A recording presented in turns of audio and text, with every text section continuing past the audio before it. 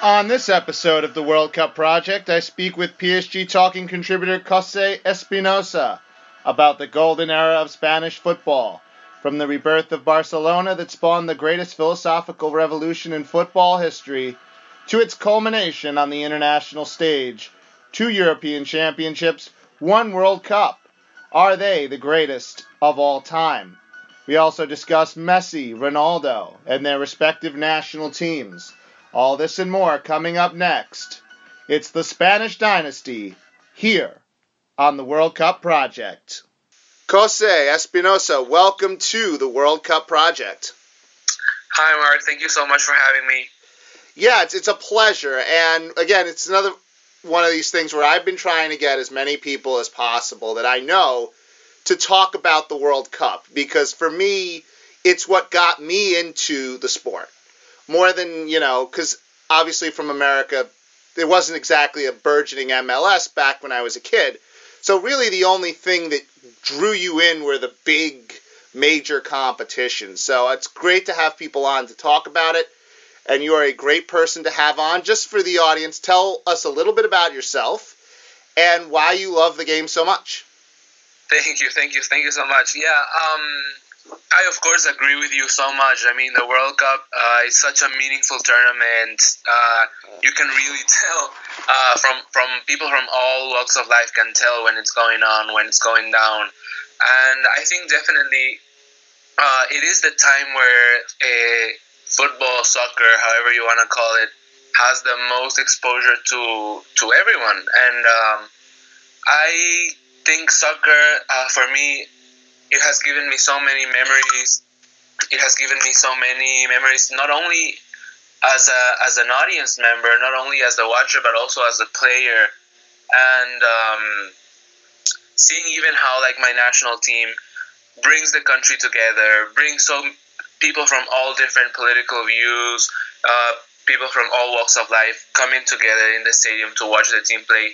That's something that absolutely hypnotizes me. I love it, and that's definitely what got me into football. And you're from Ecuador, right? Yes. Just talk a little bit. I know this isn't really scheduled, but talk a little bit about Ecuador and its footballing tradition, just quickly before we go to the main topics. Yeah, for sure. Like being a South American country, Ecuador is a country that puts a lot of importance in their football, their soccer. Is one of their, of course, they by far the biggest sport in the country. And Ecuador, we have never been really on the spotlight of the footballing world, but we have had some very, very good tournament editions. We qualified for the first time to a World Cup on 2002. We qualified again the next World Cup in 2006. We didn't even need like the playoff spot. We just qualified directly. We went on to reach the round of 16 that time, and we lost to England, which was practically the highest point Ecuador has ever been. I think we were ranked like 13th in the world that time. And then it's been, ups and downs. We didn't qualify for the 2010 World Cup. We did qualify for the 2014, but we exited at the group stage after a disappointing group stage. So, and right now it's kind of a transition. We didn't make it to 2018.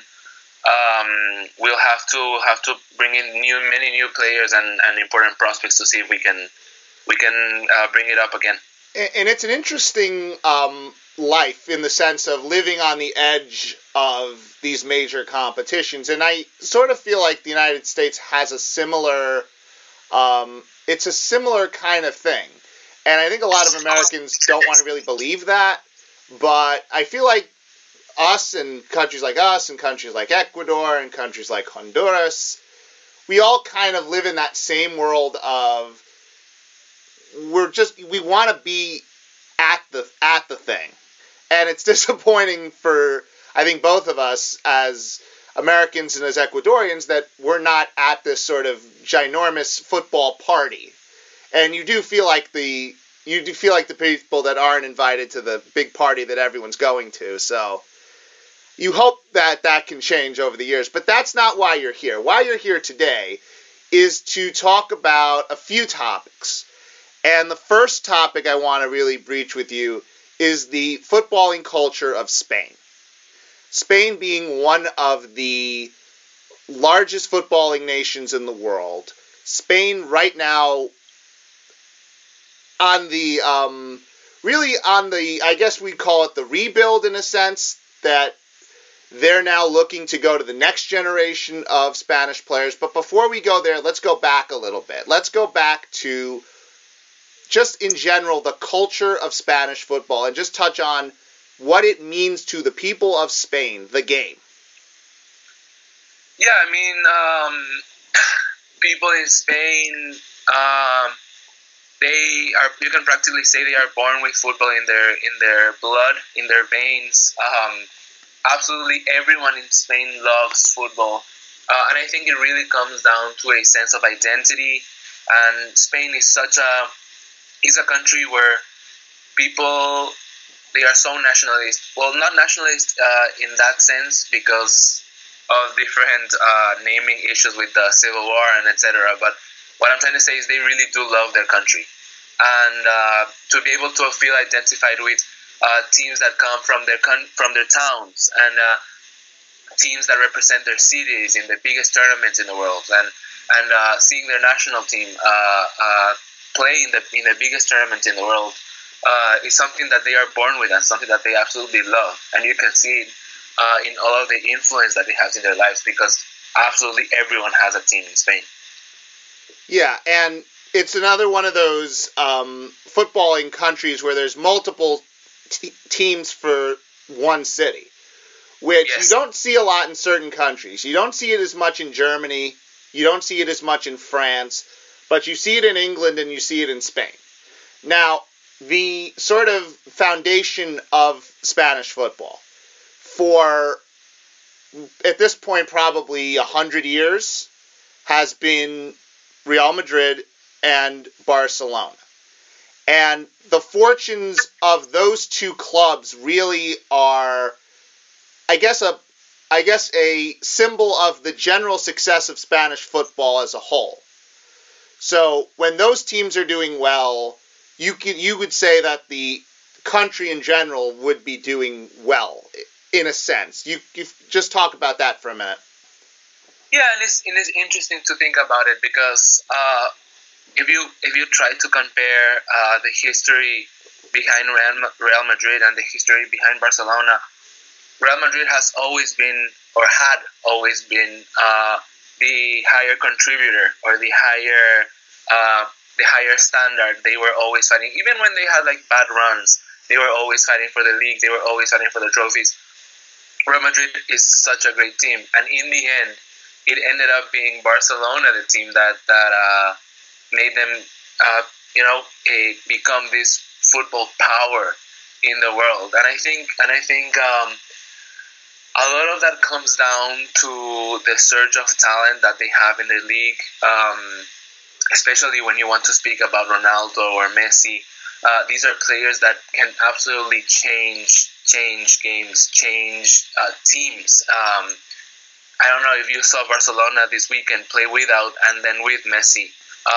They are absolutely a different team, and I think that makes it so clear. Everyone wants to play besides the world best. Everyone wants to play in the best teams in the world. So you can have all the money that England has, and every time you see the biggest transfers, they end up going to Spain.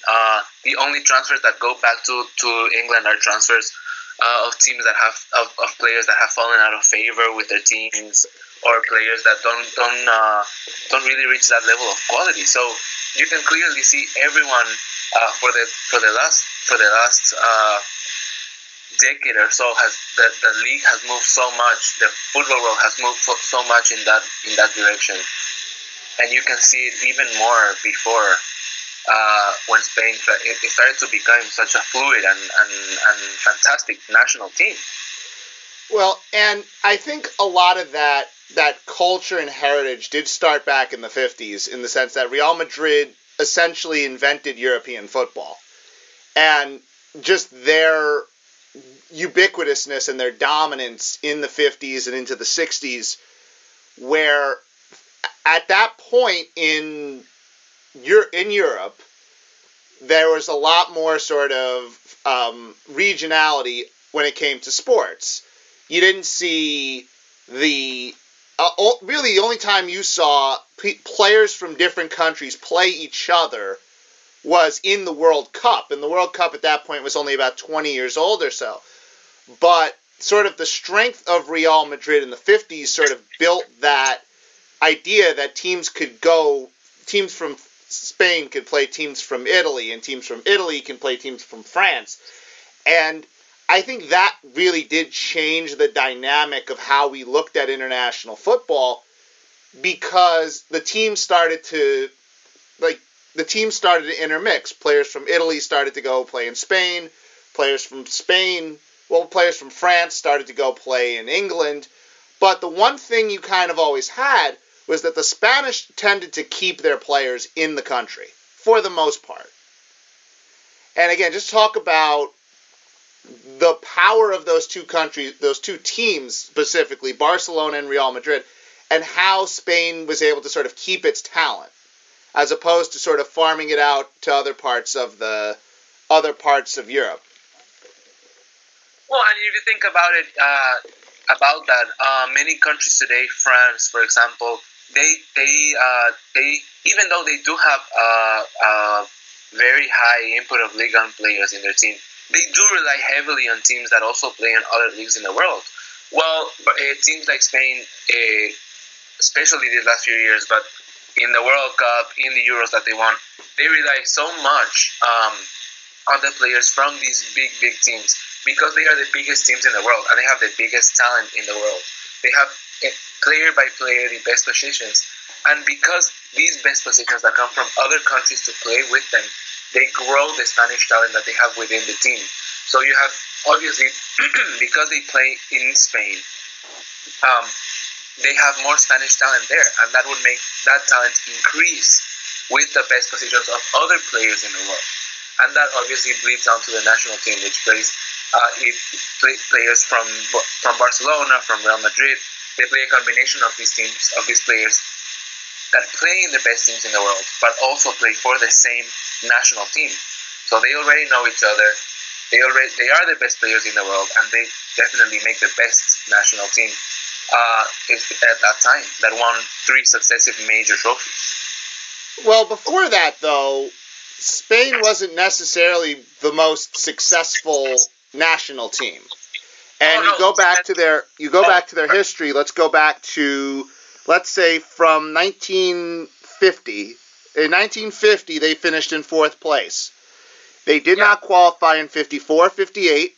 They were out of the group stage in 62, 66. Did not qualify in 70 and 74. 78, they were out in the group stage. 82 in the group stage, 86 in the quarters, 90 in the round of 16, 94 in the quarterfinals, so on and so forth. At this point, up until 2010, Spain had never actually made the semifinal of a World Cup. Why do you think that was? Yeah, and I mean, their first big major trophy was the European Championship that they won in 1964. That was their first serious championship. And then they didn't win anything until 2008, where they again repeated the win in the European Championship. So I agree with you. Spain had been known as the underachievers, and they really haven't been making any waves in European football, even though they did have many talented players in their squad. That's why they were known as underachievers. They were expected to do better than they actually ended up doing. And how did that affect the psyche of the Spanish people in the sense of a sporting nation? Very proud sporting nation. They love their football, yet for years and years and years, they were not very good in international competition. Yes, and I think they also faced like this mental mojo, or I mean, you see their exit at the quarterfinal in the 1994 World Cup, where supposedly they should have had a penalty. Then you see their participation in 2002, where they get eliminated by Korea with a very controversial match. So I think it all comes down to like the mentality that the players have, and I think that also relates very importantly with the level of understanding of international football like that they had. And I think that, like you say, for a long, long time, Spain retained their players, and they really didn't have any sort of input, or they didn't have the kind of vaccine, if you want to say like that, so that they know how to play international matches against people that don't necessarily play like them. And I think that changes so much with the like everything in the world, with the universalization of football. Yeah, and I would say for a lot of years, the gold standard in international football was the Italians. Now, did they win every competition? No, but you'd see that their clubs tended to win more, and their national team, I always felt, tended to be the most consistent, at least European wise. And I feel like you look at, from a Spanish perspective, you have France winning the World Cup, you have Italy winning the World Cup, you had Germany winning the World Cup in the 80s and the 70s. Everyone around you is winning. And a lot of those players, to a certain degree, also at times would play for the top clubs in Spain. You talk about Zinedine Zidane playing for Real Madrid. You even just talk about Ronaldo, the first Ronaldo, playing for Real Madrid. You talk about a player like Johan Cruyff, who we'll get to in a minute, who won all of those championships for the Dutch team. He goes and plays at Barcelona. So it's interesting to see that as Spain is the sort of central hub in certain ways of world football, they're still left out in a way. And it's just sort of an interesting dynamic that really didn't get sort of fixed until this millennium.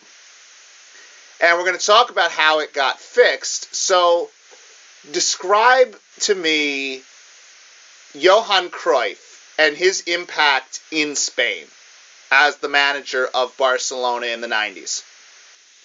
Yeah, well, before Johan Cruyff came to Barcelona, they hadn't won a Liga title in 14 years.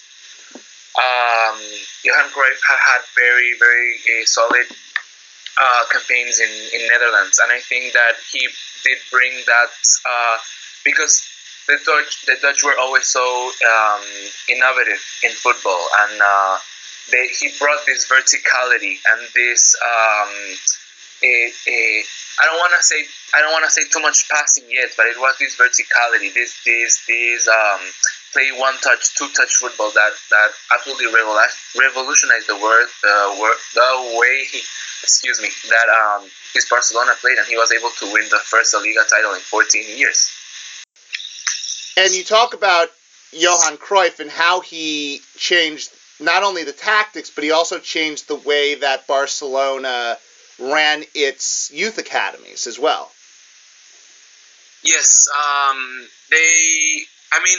for the first time, you saw players being imported from La Masia, who's been such a huge part of Barcelona's football, and that at that time it did as well, but even later would influence so much. Players that Barcelona would be able to bring to their academies and then become world-class talent that instead of spending millions and millions of dollars they would just be able to have on their squad. Yeah, and part of that was because Barcelona was in a lot of financial strain in the 90s, wasn't it? Yes, and as we know, Barcelona has never been excellently managed, so yeah. I agree that definitely being able to rely on homegrown players that don't require as much economical resources and end up being anyway very, very talented and recognized players is very fortunate. So let's talk about some of the players that came out of that Barcelona system and how they were able to sort of create this style all of their own. We talk about Andres Iniesta. We talk about Carlos Puyol. We talk about Xavi Alonso. We talk about Sergio Busquets. We talked to a certain degree about Sergio Ramos. Not even, well, Ramos to a degree, but he was Real Madrid. Let's just go into sort of how you can get all of these just unbelievable world-class players in the same place at the same time. It just seems like the stars aligning in a way that you wouldn't think is exactly possible. But Barcelona were able to do it. Yeah, and I mean, you speak with Real Madrid players. With Real Madrid fans that saw their Real Madrid team, a team that was used to dominating, a team that was used to winning everything, crumble so hard against this Barcelona that went and won the Champions League, went and won the Clásicos, European Cups, won absolutely everything, just because of this idea where Johan Cruyff would say, well, just salir y disfrutar, go out and enjoy, and they would feel that they were just invincible because of this mentality.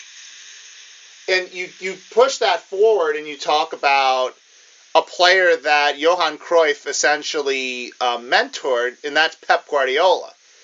And I want to, just as somebody who's played the game, understand how that style, that total football of Johan Cruyff, turned into what I guess we could call the tiki-taka Pep Guardiola style, and what that style really is. Yeah, and you see, I feel Pep Guardiola. I feel the spirit behind tiki taka is such a feeling of family and friendship, and it sounds very corny when I say it, but I think you had players that had such a level of maturity, football IQ, caringness. They fell for each other. You see, gentlemen in football like Carles Puyol, Andres Iniesta, like you said, these are players that could communicate very effectively and that could translate their skills, potentialize even other players, which makes the style very fluent, because when players, and I know this as a player, when you trust your teammates, it makes so much better. You feel so much more comfortable in the field. Everything just works, and I think that that is one of the reasons why the mental aspect and the intangible part of soccer is so important. Because you look at it too, and I think this is sort of the real difference that you saw, which was that you watch old, let's say you're watching old 90s to early 2000s Premier League film.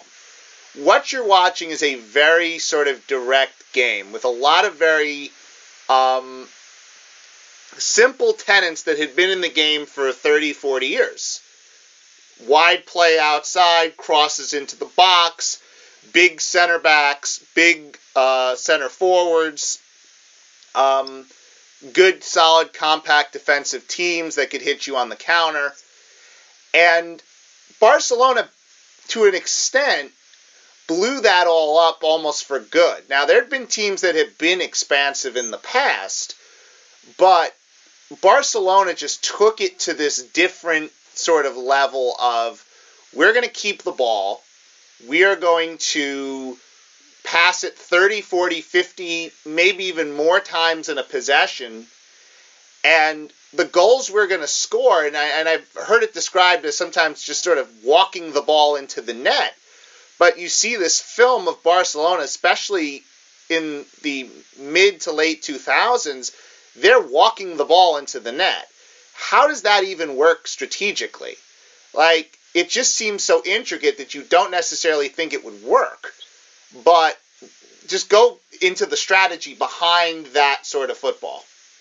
Yeah, I mean, the thing is, even in Twitter, you open Twitter and you see highlights from 15, 16 years ago in the Premier League. Very, like you said, very direct, long balls, big forwards expected to play with the back to goal, protect the ball. Very direct football, I agree completely. These teams were used to playing very direct, fast football, long balls, trying to make things happen, because It looked like it was going to be better that way. It just necessarily looked like it was better to just pass forward. But I think what a lot of what Barcelona did was they combined this huge, amazing technical ability that their players have with the ball, the way that they treat the ball beautifully, their passes were exact, laser-driven. They combine this ability to do the individual disequilibrium, being able to take out players one-on-one and then pass, take out player, pass, take out player, pass. And the thing is, when you do play this style, you completely destroy any type of formation or any type of discipline that the other team has. And that's why teams, even Mourinho's Real Madrid, that later, years later, would try to destroy his team by playing so aggressive, would fail because players would just get rid of their player with their big and good technical skills, and then pass. And by creating this, they would break lines, destroy the discipline in the defense, and like you said, effectually walk the ball into an empty net. Well, yeah, and talk about that too, because when you talk about breaking lines, and we talk about what a defense in football is trying to do, how that passing just forces players into positions that they don't want to be. Even just get into that kind of minute detail of what a defense is trying to do and how this style just broke that completely down. Yes, and I think you would be able to see some of that in the I wouldn't say early, but early-ish tenure of Luis Enrique with Barcelona. They would use this, as I said before, technical ability to draw players out of position. In football, as I said, lines are supposed to cover players, give protection to the defense, and try to stop passes. That is the main function. But these runs and this technical ability to take out players and move them out of position would destroy these lines and allow for spaces that teams do not want to have. And by allowing these spaces, a team with the technical ability Barcelona had would just be able to pass themselves into the goal. And even as a PSG fan, I remember Luis Enrique. I'm not even saying Pep Guardiola's or Johan Cruyff's.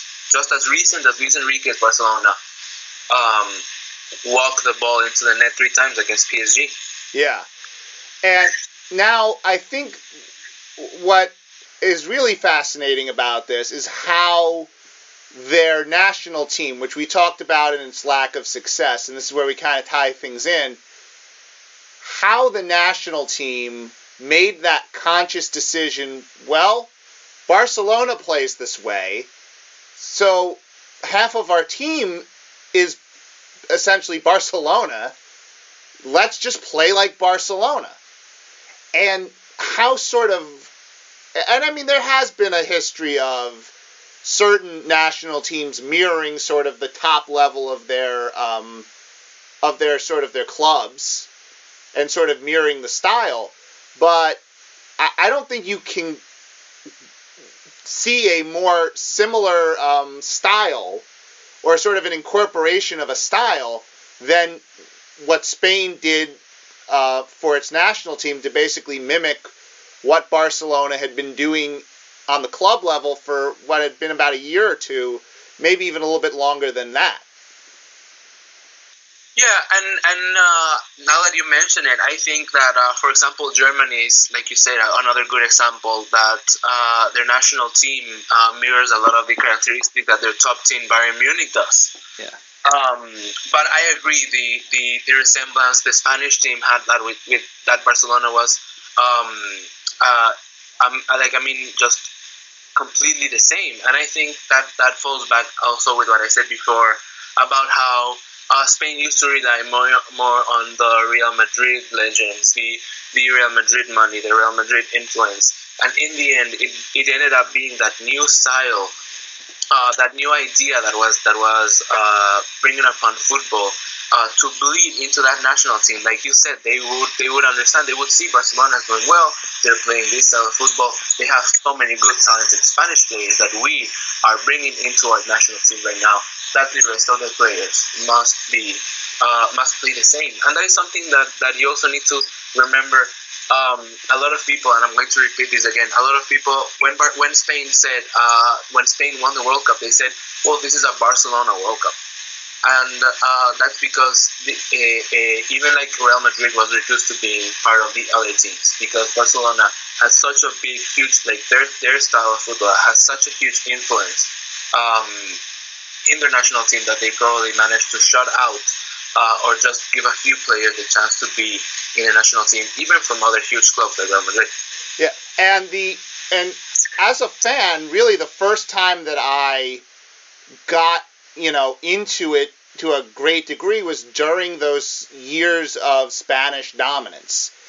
And the one thing you notice about that Spanish national team is Fernando Torres is a pretty good player, but he's not in any way what you would call a typical dominant number 9. And you saw that Spain basically built their national team through the midfield. And the Busquets, the Iniestas, the Alonsos. And it didn't really matter who they had up top. Just, again, talk about how that they really dominated without sort of what you would call a reliable goal scorer, if you want to put it in quotes like that. Oh, well, yeah, and like you said, they did not have many dynamic. I mean, they did not have very typical number 9s up top, but they more as well relied on more dynamic forwards and very technical forwards like Fernando Torres, like David Villa, that could grab the ball, that could pass. And that was because they needed these types of forwards to be able to fit the style that their midfield, exactly as you said, would present. Their midfield would try to pass, would try to break lines, would try to hog possession. To do this, they would have to be passing very well, and they would have to have many passing options so that they could avoid being caught out of possession. And what this would eventually mean was that the forwards would have to come in and participate in this possession as well. And having dynamic and technically apt players like Fernando Torres and David Villa would suit their style better than having big, strong number 9s that maybe would not have the same level of technique. And you can tell that in just looking at the starting lineup for their 2010 World Cup final. You had Piqué was Barcelona, Puyol was Barcelona, Busquets at that time I think was Barcelona, Xavi was Barcelona, Xabi Alonso was Barcelona, Iniesta. The spine of the team, the heart of the team was Barcelona. And I just go back to that 2010 World Cup, and I mean I just remember a team that the only way the Netherlands could stay with them. The Netherlands were an okay team. They weren't world beaters, but they had talent on that team. The only way they could stay with them was to essentially just foul them every chance they got.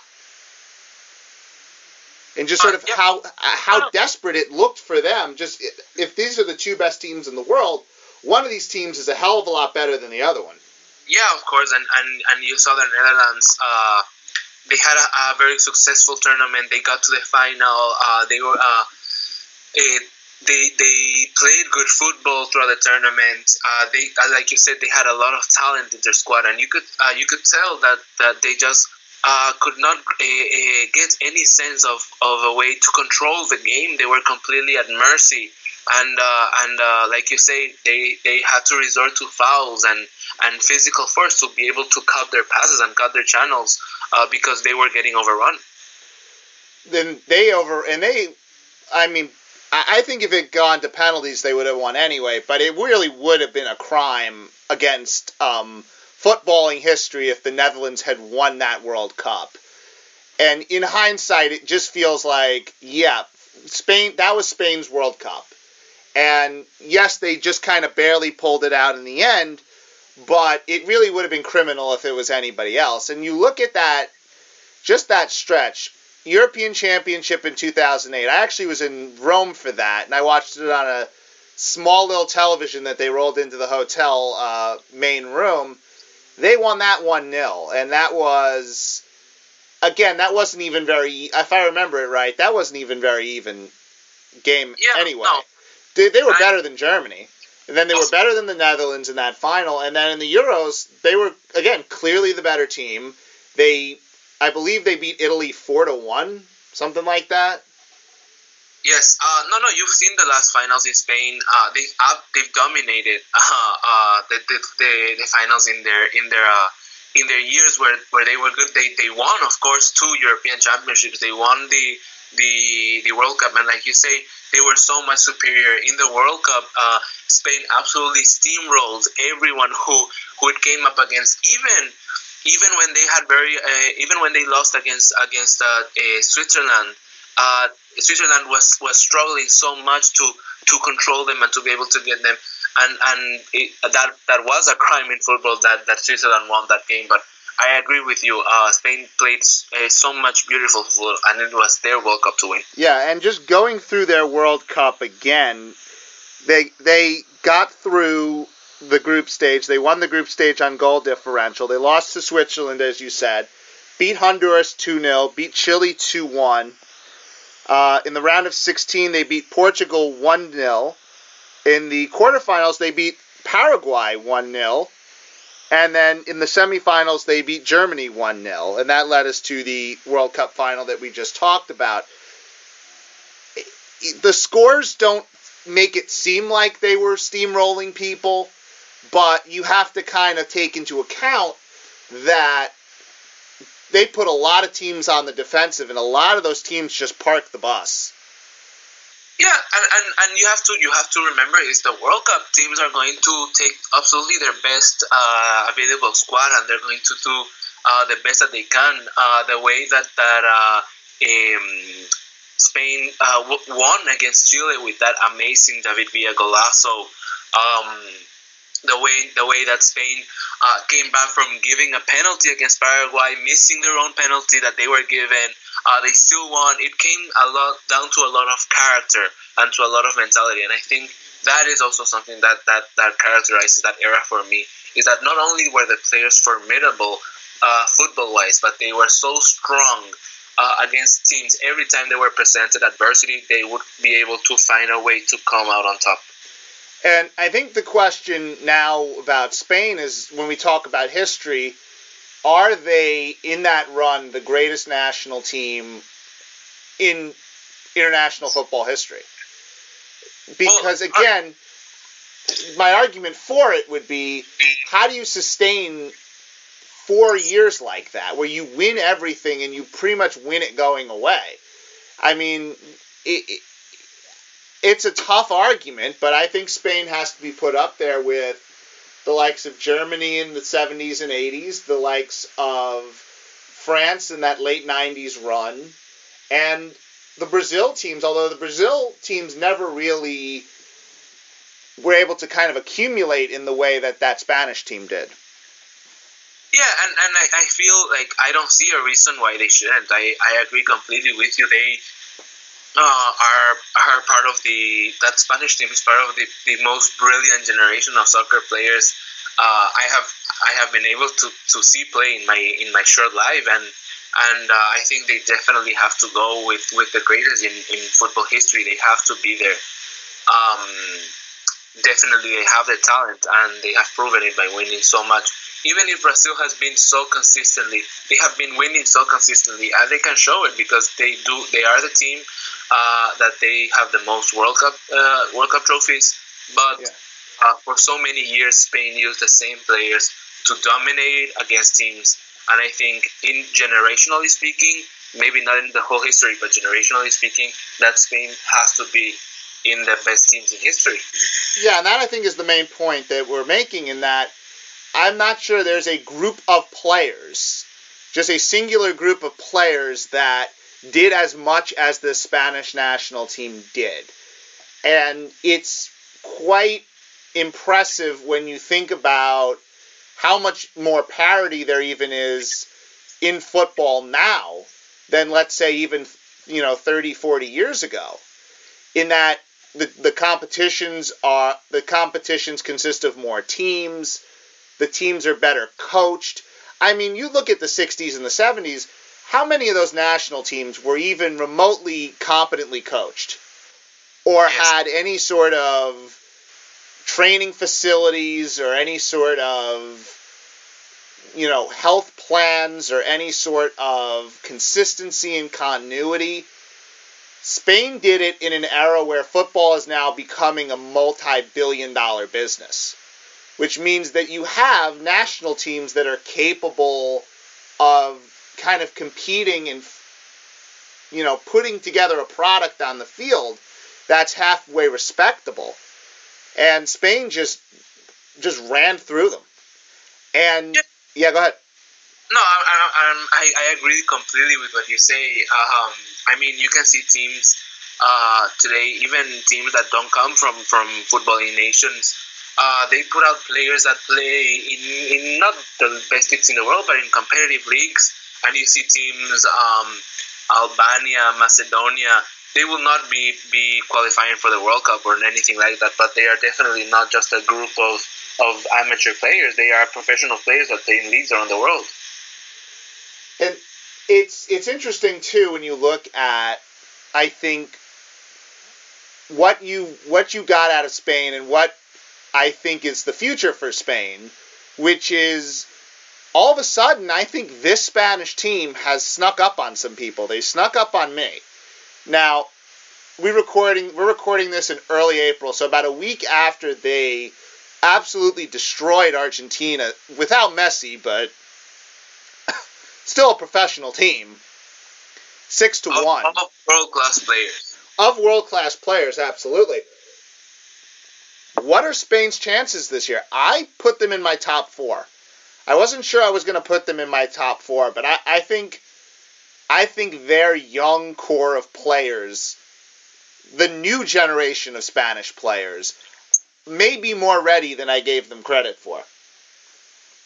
Well, I think for me, the latest trend in international football would be somewhat of what we see in club football today. And I'm not talking about the country of origin, but I'm more talking about there's these 3 big national teams that are out there, and then all of the rest are okay. And I think that for me, the biggest 3 nations in the world, footballistically speaking, are Germany, Brazil, and Spain.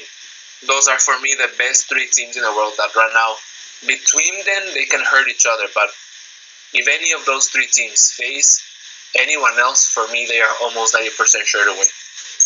Yeah, and I would make maybe a sentimental argument, but I'd make an argument that France is right underneath there with the potential to get there. Yes. And maybe Belgium if they put it all together.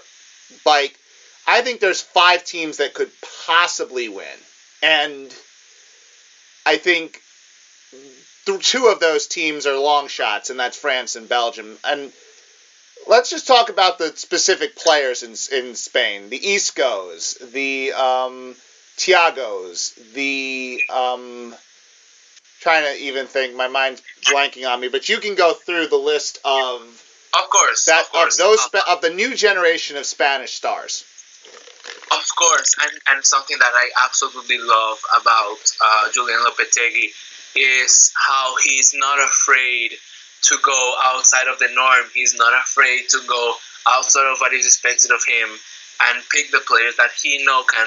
And I don't think Lopetegui is a genius of any kind, but I do think that he has earned my respect, and he has earned my admiration for him, because he has been able to bring players that don't play in Barcelona, that don't play in Real Madrid, that bring so much to the national team. When he brings Iago Aspas, you know how much David De Gea, you know how much of a Valencia fan I am. Dani Parejo, Rodrigo Moreno. These are players that do not play under the best teams in the world, but they play in one of the best leagues in the world, and they bring so much attributes, technique, pace.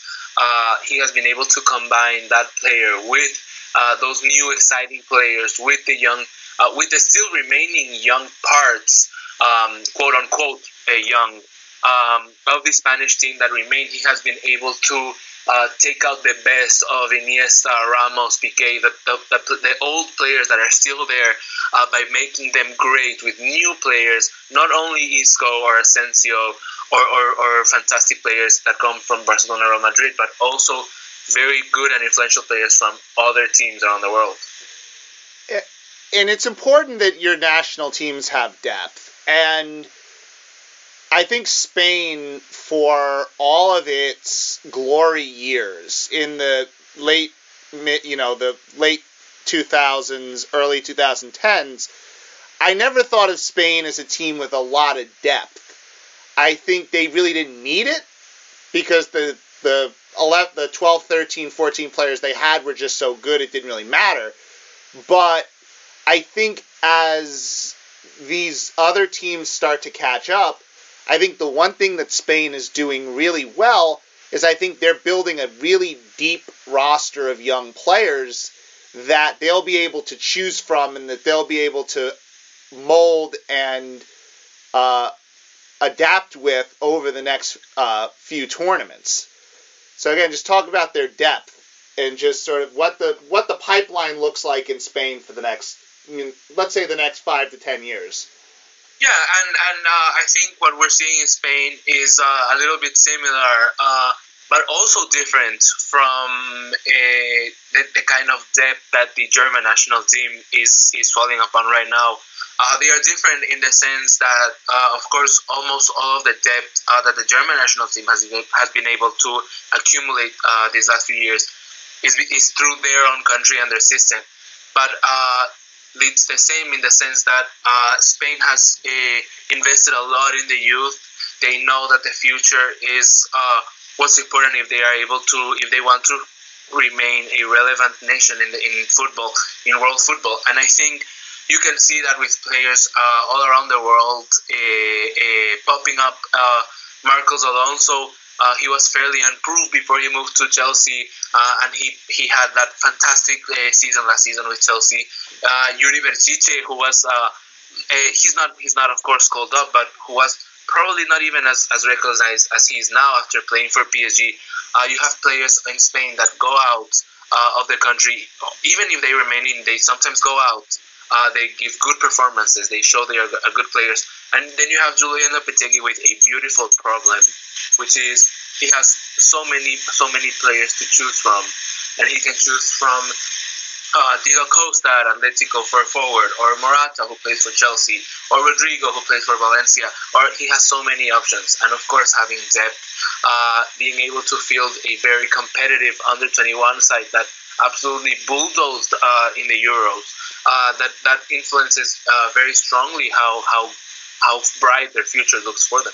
And I think this team's going to be different in style than the 2010-2012 Spanish team was. I think they have a lot better forwards than they've had in years and years. I mean, Morata's not a world beater, but he's a very good player. Diego Costa, I think, in a international tournament, I think the guy will still be very good. And he was once one of the best.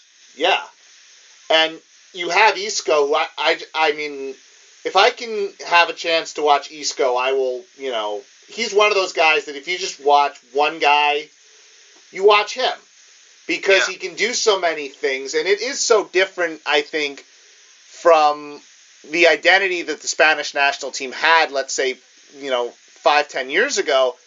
If the identity is sort of going to be built around Isco and his ability to create out of the midfield, you're going to see a very different type of Spain, but I think you're going to see a very effective type of Spain. Yes, and I think that also comes down to a lot of the influence of the players. Like we said before, in 2010, the team that supported Spain the most was going to be Barcelona. Now it's going to be Real Madrid. They have so many players in their squad, and they have so many players that are playing so well. We know even Real Madrid, they haven't had the best season in La Liga this season, but they were absolutely stunning in the Champions League. We know how good they can be, and they have all these players that are influencing Spain. That instead of just being a possession team now, they will still have that because of their old crop of players, but now they will have as you say, a much more effective, incisive, and fast possession, much more direct than we see before because of the new players that they're bringing in. And it's going to be interesting to see. And let's talk about the two biggest stars in La Liga, players you've watched for years and years, that everybody's watched for years and years. And to a certain degree, the World Cup is not only about teams, it's about stars. And the two stars are Cristiano Ronaldo and Lionel Messi. Let's start with Ronaldo. And let's talk about how he's sort of been he's been Portuguese football. And Portuguese football, there was a thing, Portuguese football was a thing before Cristiano Ronaldo. They had the years of Eusebio, and I believe that would have been the 50s and 60s. But you look at Portugal before Ronaldo, like the years immediately before Ronaldo, they were not any good. And, I'll pull it up in a minute, but just, again, talk about Portugal. And it's just the one country over. And look, I'm looking at it right now. Portugal in the World Cup, they only qualified twice in the whole history of the World Cup up until 2002. And ironically enough, Cristiano Ronaldo started playing for the Portuguese national team in the early 2000s.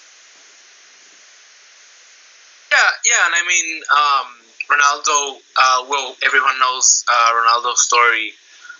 Like you say, Portuguese football, if we talked about Spain and how they were underachievers, you can't even compare that to what Portugal was.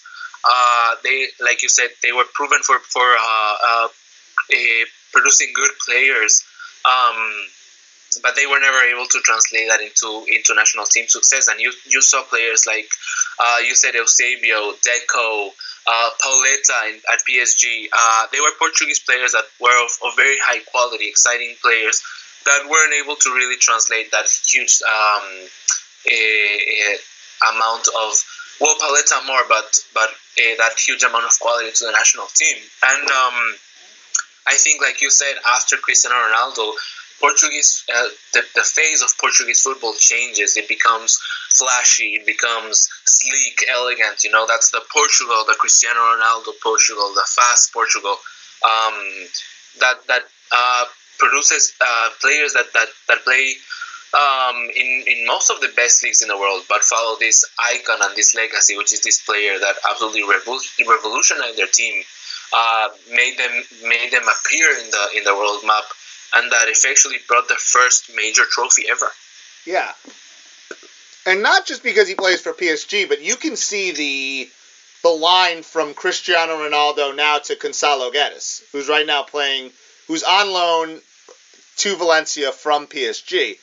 And you can just tell that Ronaldo in certain ways is that sort of, that ground zero of where everything else is coming out of now. And you saw how Portugal built a very good, solid defensive team.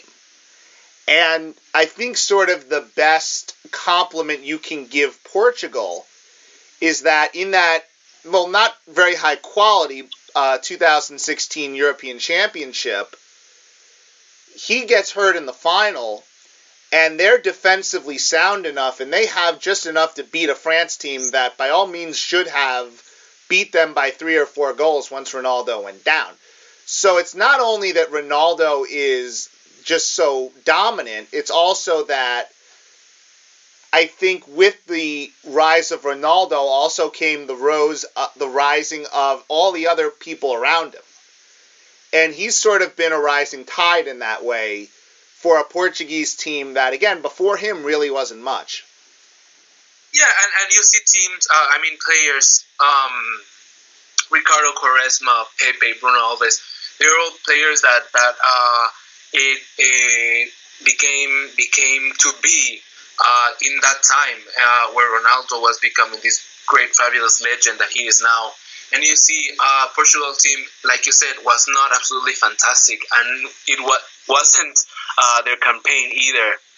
in the Euros. They had a very shaky group stage, and they did need a Ronaldo hero performance to pass Wales in the tournament. But I do think that Fernando Santos is a fantastic coach, and I think he knew that Portugal team needed to play behind Ronaldo, and he created this defensive unit to support the whole team, making sure they don't concede, while Ronaldo made sure that they scored goals. Yeah, and it's not necessarily pretty to watch Portugal over the years, but you look at a team that went from pretty much not qualifying for the World Cup in 60 years or so, or qualifying twice, to group stage 4th place in 2006, the round of 16 in 2010, and then the group stage in 2014. But I think this team has a really good chance of getting out of that group that they're in this year. I mean, Portugal, Spain, Morocco, Iran, they should get 6 points automatically. They really should out of those, out of Morocco and Iran, and then fight it out with Spain. And then if I understand the maps right, or understand the brackets right, they're going to get the winner or the loser of Group A, which is Russia, Saudi Arabia, Egypt, and Uruguay. There's a really good chance that this Portugal team can get to the round of 8. There's a very good chance. Well, but I think I agree with. First of all, I agree with you. I do think that this team probably has the biggest amount of talent it's had in many years. The likes of Andre Silva, João Mario, Cedric Soares, so many new Gonzalo Guedes, so many new exciting football players. Andre Gomes, who hasn't been as excellent with Barcelona, but was fantastic for Valencia. They have a very solid team, and like you said, they should be able to get out of that group. But I also think it's important to remember that Portugal have struggled a lot with being the more dominating and the more strong team in a match, and I think that weighs on them. They are not used to being the team that dominates. They had trouble against Russia in the Confederations Cup. They had trouble against Mexico. They had trouble against New Zealand. This is a team that is not used to dominating matches, and I think that facing organized, disciplined teams like Morocco and Iran could, in a alternate situation, arise problems for them. Yeah, and that makes sense in that you really do feel like Portugal is still, to a degree, a one-man team. And speaking of one-man teams, let's talk about Lionel Messi. And I think it's a little cruel of me to call Argentina a one-man team, but in the sense that there's really only one man that matters, you can kind of say that, yeah, they're a one-man team. And Lionel Messi has had all of the success that you could ever want. He's been possibly, and I would say he's one of the greatest players to ever live. I'd put him in my top 3. Because, again, it's hard to say, somebody's the best player when they're not done playing. Yeah. But he's, at this point, if he retired tomorrow, I would put him in my top 3. And living in this time in football history, have gotten to see him. But all that being said, being one of the top 3 players of all time, has never won a major international competition. Not a Copa America and not a World Cup. And you talk about the people that he's in competition with for that sort of greatest of all time, they've all won World Cups. There's not one on the list that hasn't. And I feel like, and we say this all the time, that, when is it going to be the last chance?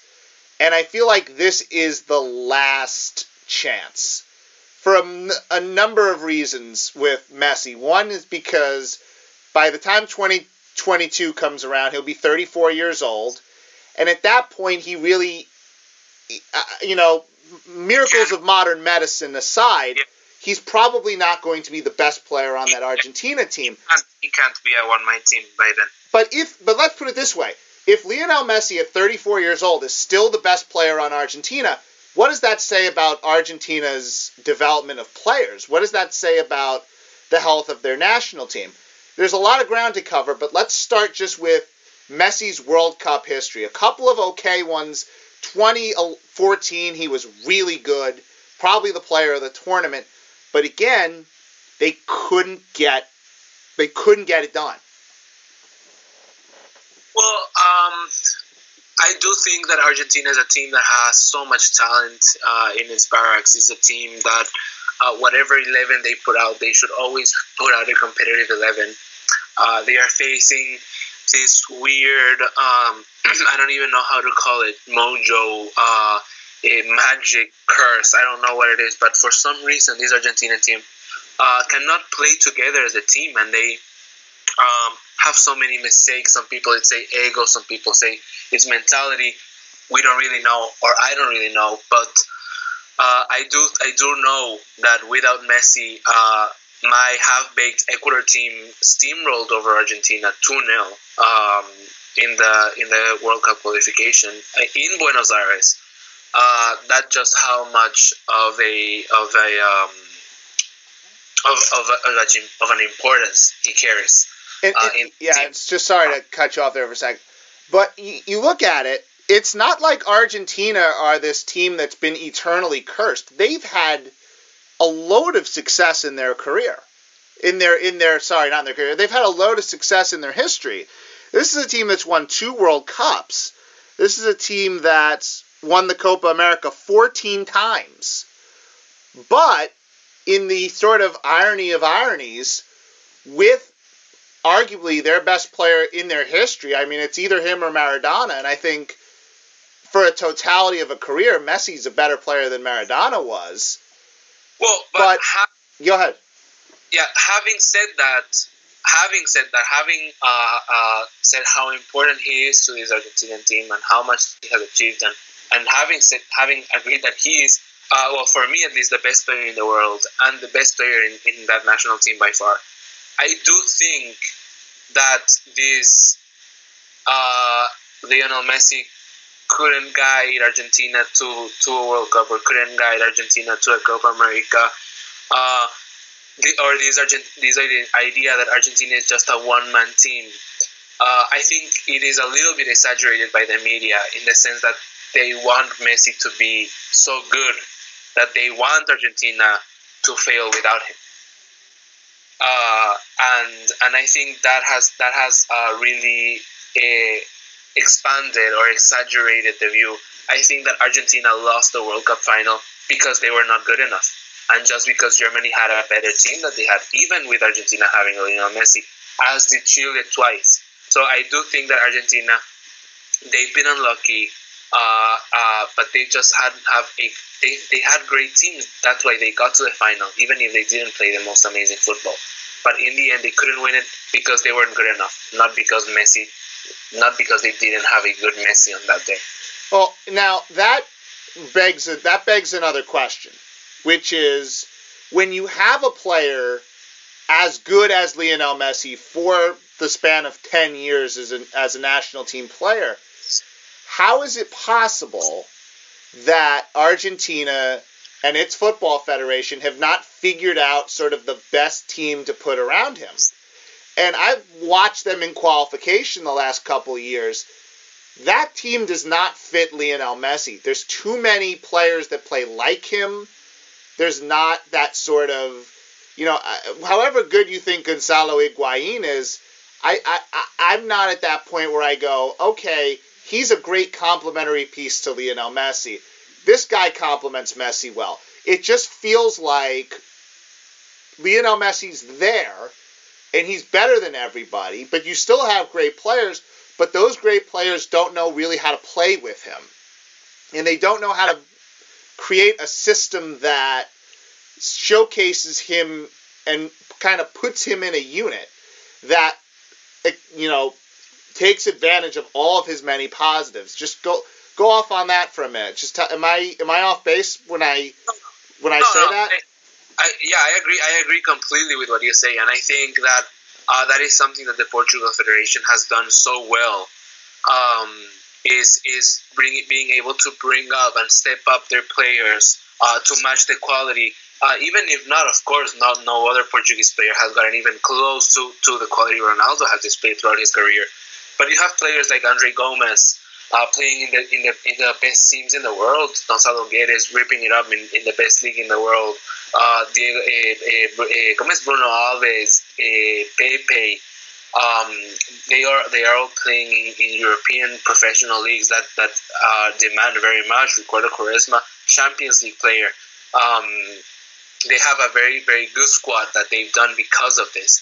And I think that, like you said, the Argentinian Football Federation has failed to be able to bring this new generation of players alongside Messi.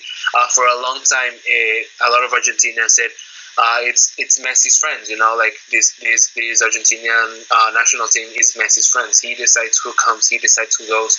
I can't believe we're still starting Mascherano. They have not been able to, like you said, form a team that plays with Lionel Messi, and they have not been able to make players rise up to that level, even if they have so much talent in their barracks. And part of it too is that you look at that back line, and it's deteriorated. I mean, that back four is nowhere near, I think, World Cup champion quality. Like, Mascherano's playing in China right now. Like, these are not... you look at even Brazil. You look at Brazil, and you look at every one of those players on that Brazilian national team has quality of varying degrees, but you look at them and they're all, okay, these players are genuine. You could make the argument they're in their prime. The team seems to evolve. It seems to morph into something else or different as the years go by. Argentina's like, Paulo Dybala can't make this team for some reason. Mario Icardi can't make this team for some reason. Yet, it's still Gonzalo Higuain. It's still Angel Di Maria. It's still Javier Mascherano. And it's like it's in a time warp in a certain way. And I think you kind of spoke to that. But let me ask you the question. It's a pretty simple one. Do you think Messi's good enough at this point to do what he did in 2014? Or is the competition at this point just sort of too good for Messi to be able to do that over the span of a month? Well, the thing is, they did...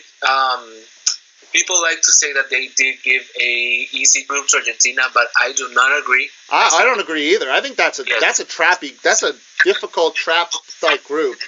Exactly. I think that they have a lot of obstacles to overcome in the group stage, like they did in the 2014 group stage. And I think these are very big physical teams that will fight Argentina, and Argentina has been known to flounder and have many problems with physical teams when physical teams do not let them play the game that they want to play. I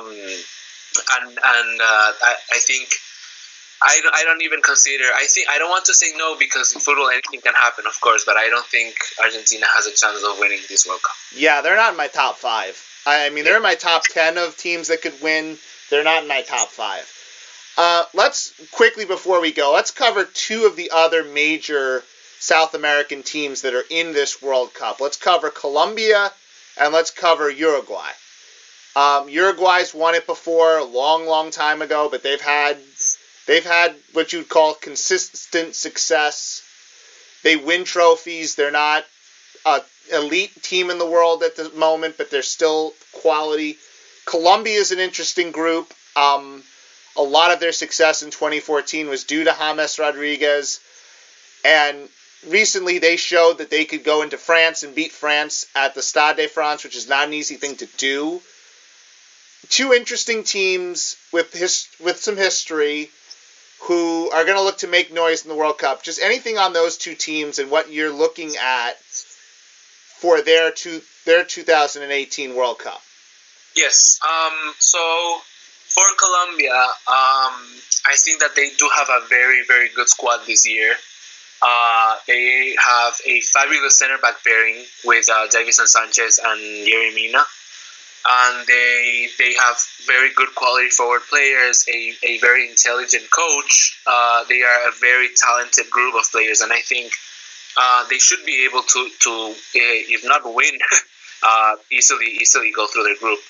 And I think they should be able to at least get to the quarterfinals this edition, because they have world-class players in almost every position, and even the players that they are calling up from lower European leagues like the Eredivisie, lower quote-unquote, and the South American leagues, they still have a fantastic team that they will need and that I feel they will use to reach at least the quarterfinals of this World Cup. Is James back to being James? I don't think it's 100 James again, but I do think he is a player with so much experience and quality on his foot that will be able to feel complemented with players like Falcao or Luis Muriel that play in the Champions League and have the quality to get the best out of him, even if he is not the same James we saw at the last World Cup. Yeah, and what I like about Colombia is I think they're going to be able to press teams. I think they're going to give teams trouble. I think they're fast. And they're good enough offensively. They're going to be able to get a couple goals in these games to sort of take advantage of what I think is sort of a very athletic, younger team. So yeah. I like their chances. What about Uruguay? You haven't really heard a lot about them in the build-up to this World Cup. And just to finish off Colombia, they will have to be very careful when they play Poland and in a certain degree Senegal as well, because Poland is a very big physical team, and Colombia struggled very much with big teams. They played Australia midweek. They had a terrible time with Australia. Big players. They don't thrive on that system, so they will have to be very careful against Poland. But they should still be able to go through. And Uruguay. Yeah, Uruguay, well, they have fantastic players, of course, playing in the best leagues. Edinson Cavani himself, Luis Suarez, Diego Godin, Jimenez, even fringe players like Nicolas Lodero, ripping it up in MLS. They have, I think, a very, very talented squad, and they should be able to win the group, if not for Russia. They are a better team than Russia, so I believe that they should win the group, but Russia will have home advantage, and Egypt and Saudi Arabia are not easy teams. Every team in the World Cup is very tricky. And the Achilles heel for Uruguay will be that they are not used to dominating matches, and they are not used to being the most superior team. They thrive on playing against teams like Argentina or Chile or Brazil that will monopolize possession, and they will hit on the counterattack. I am very intrigued to see how Uruguay will handle this World Cup, because I have never seen them win or play well when they need to be that favorite, and they have to dominate the game. What I think is interesting with Uruguay too is I'm not a fan of their depth. I think they don't have I don't think they have the quality 1 through 15 like, let's say, some of these other teams do, but they still have a lot of quality at the top, which if they can sort of put it all together and their sort of role players are able to step up in these big games, they'll have a chance to be tricky. Yes, but I don't buy into their depth. I just think they don't have enough underneath those sort of top 5-6 players to really do any damage. Yeah, and I think that really translates back to something they have to avoid this World Cup, is leaving their world-class scorers too isolated. Yeah. They will have to be able to get good service, and I think that's when their depth comes into. I do think, though, that many of their players, even if they play in South American leagues, they will have enough depth to perform well. Uruguay is a massively talented squad, I believe. Perfect. Jose, thank you very much for coming on the World Cup Project. Tell us what you may be working on, where people can follow you on Twitter, and anything else you'd like to plug. Of course, thank you so much. First of all, thank you for having me. Thank you very much. People can follow me at @CoastEspinoza with double E on Twitter. I follow a lot of La Liga, PSG, of course. But it's been an honor to be here and talk all this out with you. Oh, this has been absolutely fantastic. Thank you so much. This has been your host, Mark Damon. Thank you for joining us on the World Cup Project. Thank you. Thank you for listening to the World Cup Project. Our next episode will feature PSG Talking contributor and youth coach Louis Jacques discussing the unique task of coaching a national team in the most important tournament in football. The theme for the World Cup Project is provided by Dutch supergroup Orgel Vretten, whose fantastic music you can listen to on iTunes or Spotify. The World Cup Project has been brought to you by PSG Talk, the #1 news and opinion site about Paris Saint-Germain in English. Make sure to follow us on Twitter, Instagram, and Facebook for more information on future episodes of the World Cup Project. This has been your host, Mark Damon, and once again, au revoir for now.